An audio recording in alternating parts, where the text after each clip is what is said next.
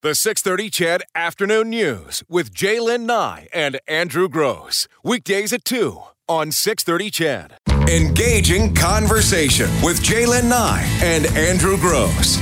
Breaking news with Eileen Bell and sports with Morley Scott. This is the Afternoon News on 6:30 CHED, Edmonton's breaking news and conversation station. It's 3:06 on the Wednesday edition of the 6:30 CHED Afternoon News. And, earlier this year, one of our colleagues at CKNW in Vancouver came forward with his diagnosis of Parkinson's disease. Larry Gifford is the senior program director there and is using his voice now to help educate folks about Parkinson's and the challenges and the experiences, the successes he's been going through. Hey, Larry. Hello there. How's it going? Good. Thanks for taking the time to join us today. My pleasure. Larry, I have to ask, I want you to sort of walk us through, your discovery of the diagnosis of Parkinson's. And I'm very interested in this. I'm a little invested in it, in fact, because I don't talk about it. I've never talked about it on the show here. My dad had Parkinson's, and I remember the day it was diagnosed, and he sat down with his sons to say, you need to read this because there's a substantial chance that you'll suffer from this one day yourself. So tell us your journey. How did it start? Well, so I was diagnosed in August of 2017, and I started tremoring in January of 2017, but I had symptoms for about 9 years before. Didn't know it.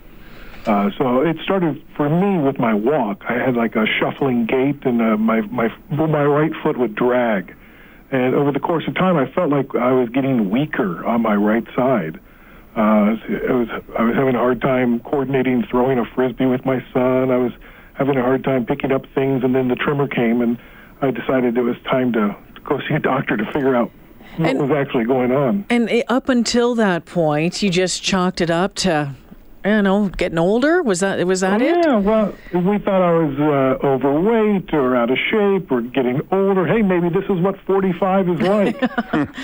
Tell me about it. I've never been 45 before, so I didn't know.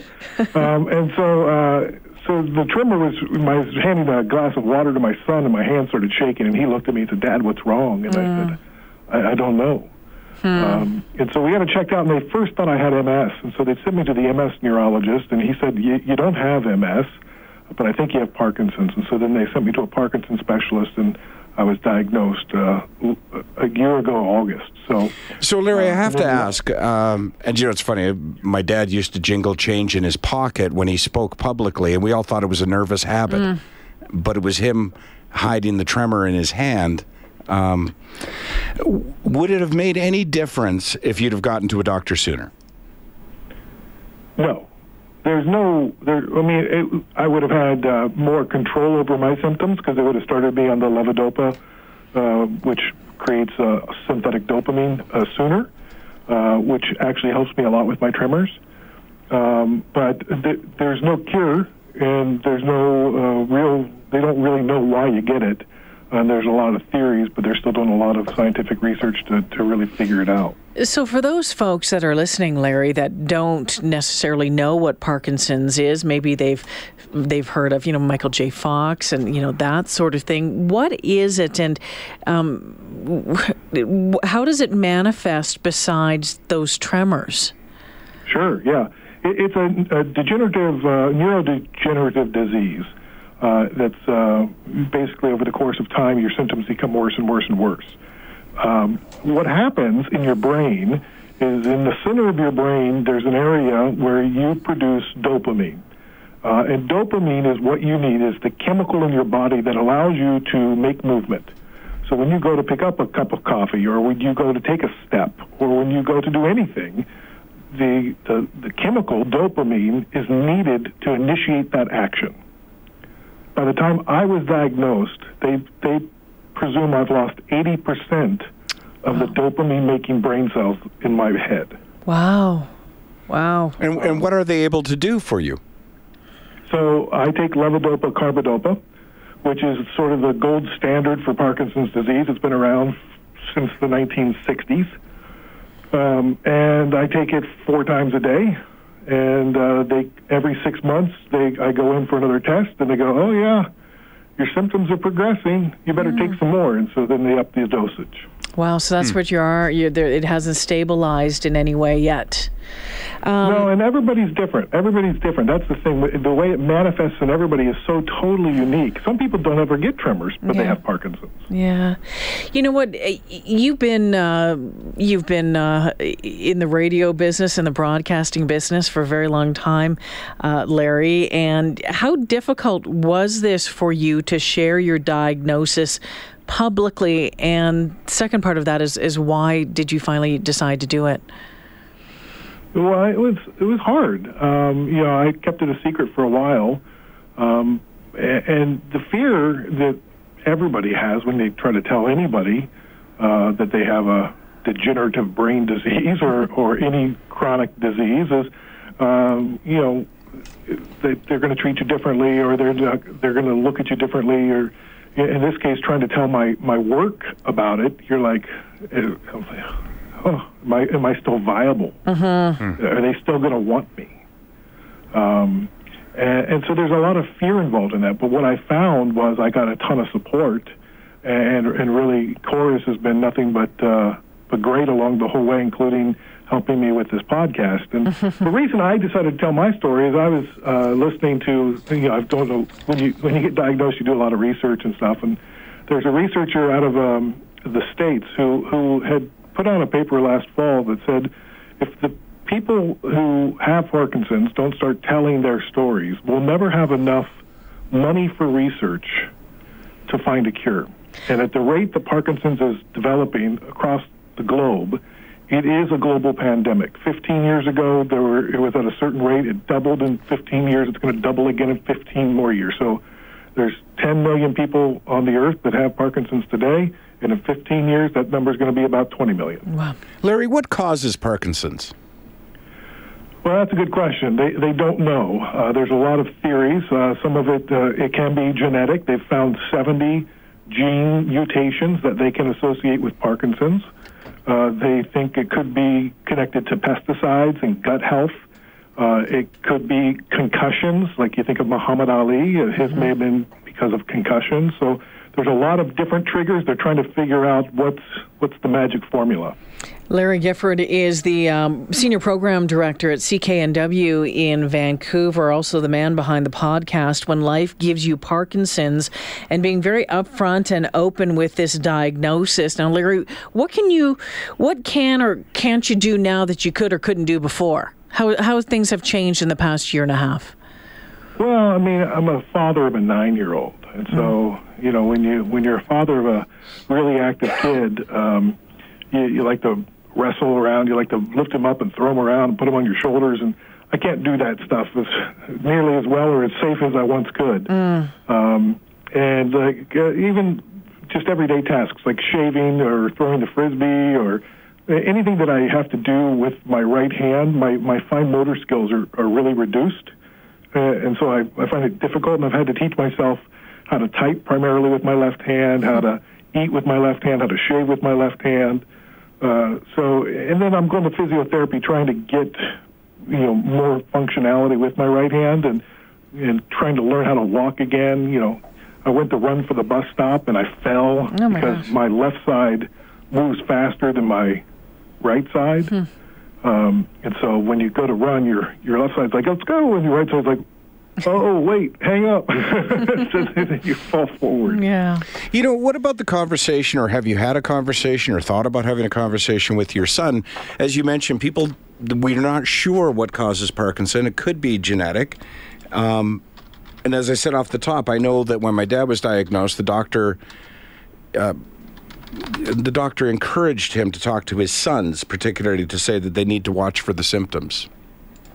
Yeah, well, we talk about it all the time. He's actually on the podcast, and we discuss it with him. And in this episode in particular, we invite the listeners to sit down at the dinner table with us as we talk about Parkinson's and our troubles sleeping. And Dad's going to be using cannabis oil and what that means. Now that it's legal in Canada, it's different conversation that we're having with our son than it was even a month ago when we were talking about how he, will be careful about marijuana, and we had neighbors that smoked a lot of marijuana, and so just the changing environment around that discussion is really profound. In my case, my son's adopted, so it won't be a genetic thing. But it's certainly a conversation because it affects the whole family. Dad can't, 2 o'clock on Saturday afternoon when we would be out and about, so I need a nap. Yeah. So, Larry, you have talked, and you just brought it up about the challenges now. One of the challenges you're facing is sleep and having trouble sleeping. What does your sleep night look like? Well, I go to bed, I put my son to bed and then go back downstairs, and my wife and I spend some time together, and then we go up around 10 o'clock. And then I sleep until, depends on the night, 1 or 2 or maybe 3, and then I'm up. And that's it. There's no going back to sleep. And it's like you just shoot out of bed like it's 7 in the morning. Huh. And it's, and I've tried everything. I've tried magnesium glycinate. I've tried light therapy. I've tried essential oils and aromatherapy. You name it. You've done it all. Yeah, one of our texters asking, have you tried focused ultrasound? I've not tried the focused ultrasound, but I'll put it on the list. I've tried melatonin. So it's come down to, and we talk about it in the podcast, between pharmaceuticals, which is like an antidepressant to help you sleep, or cannabis oil. And so through this podcast, I take you on my adventure into the cannabis dispensary to get cannabis oil and document how that worked for me. Well, and would you mind sharing right now? Again, the podcast is When Life Gives You Parkinson's by Larry Gifford, but has it made a difference yet for you? Larry, how long have you been taking the CBD oil? So for 4 weeks, I've taken it. Started with 1 drop under my tongue each night before bedtime. The first week, it didn't do much. The second week, I increased to 2 drops, and that seemed to, when I'd wake up, I could fall back asleep a little easier. I didn't have to get out of bed and, remove myself from the situation as much. And then the third week, I upped it to 3 drops. I kind of slid back into my old cycle, and at 4 drops, it's kind of where it was when I started the experiment. So for me, it hasn't really helped my sleep, but I do know anecdotally it helps a lot of people with Parkinson's with tremors. Okay. And I talked to a really brilliant woman, Belinda Rizzotti, who's the founder of the National Institute for Cannabis Health and Education. And she's seen some anecdotal research that says that cannabis can actually save the neurons from further damage caused by Parkinson's. And they're really hoping to get more scientific trials done around that now that it's legal. Are you going to keep taking it? Well, I'm going to try the antidepressant and see what that does for me. And then after a month of the cannabis oil and a month of the antidepressant, I'll compare it and see what works better or see what else I should try. Who tells you that it's try a drop for a week, 2 for the next, 3 and so on? Who tells you that? That's the guy behind the counter. Okay, that's what I wanted to know. So it's not a medical doctor, but it's the guy who sells it. Yeah, it's all trial and error, and because it's been illegal. The doctors, my neurologist, I said, I'm going to try this. He goes, all right. He goes, it won't kill you. I'm like, well, good. But he's like, I can't make any recommendations. I can't, because every vial you get's going to have a different balance to it. It's going to be a different strength. It's, how much you put in versus what you need. He goes, I can't recommend anything. Is he interested to know the results? I'm sure he'll follow up. In fact, he was just calling me while I was on the call here. So.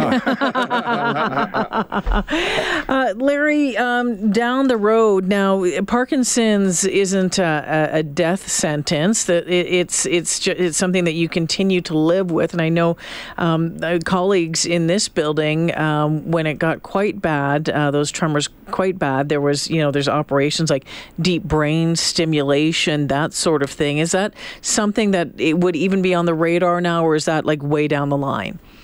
Yeah, for the deep brain stimulation is usually reserved for people that are have severe tremors and are kind of in late stage Parkinson's. Okay. For me, I'm still living a very active life. Good. I mean, I use walking poles to get around to help with balance and whatnot, but I wouldn't rule it out. I will say that every province across Canada is different in how they're set up in offering deep brain stimulation. I know, like in Edmonton and Calgary, it's like a 6-month wait.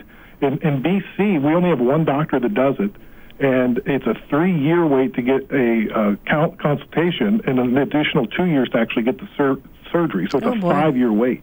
Wow. Yeah.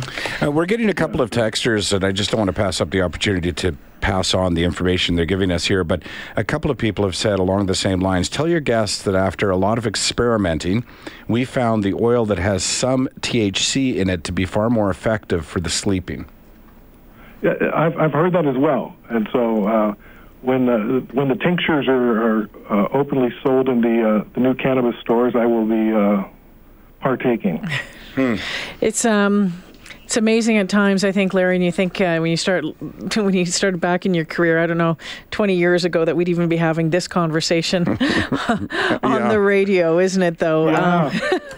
Larry, by the way, if I may just personally add, if everything else fails, have you tried watching the last season of Orange is the New Black? Because it'll put you out for hours. I got so desperate I started reading books. Who are you? What have you done with Larry? Oh, Larry, thank you so much for sharing this with us today, and we'll continue to look forward to the upcoming editions of When Life Gives You Parkinson's on your podcast, and we hope to talk to you again sometime soon. Thank you so much.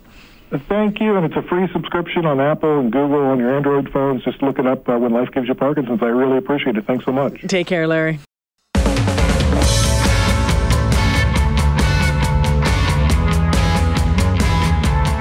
You've been hearing on our news this afternoon about the LRT situation. If you tried to get to work this morning and you use the LRT, you know that you were asked to take buses instead. It's an interesting situation, one that the city says they're on top of.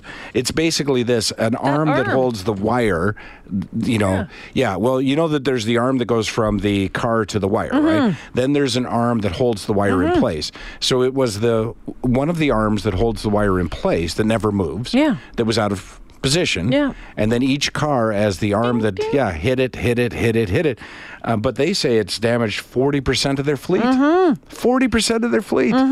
Now, they knew about the arm being out of place last week, but had not gotten around to fixing it yet, but they didn't think that it would have the outcome that it's had. But my goodness, that's... Andrew, is there a better way? Should we fix stuff like that right away? Maybe. Do LRT. The 6:30 CHED Afternoon News with Jaylen Nye and Andrew Gross. Weekdays at 2 on 6:30 CHED.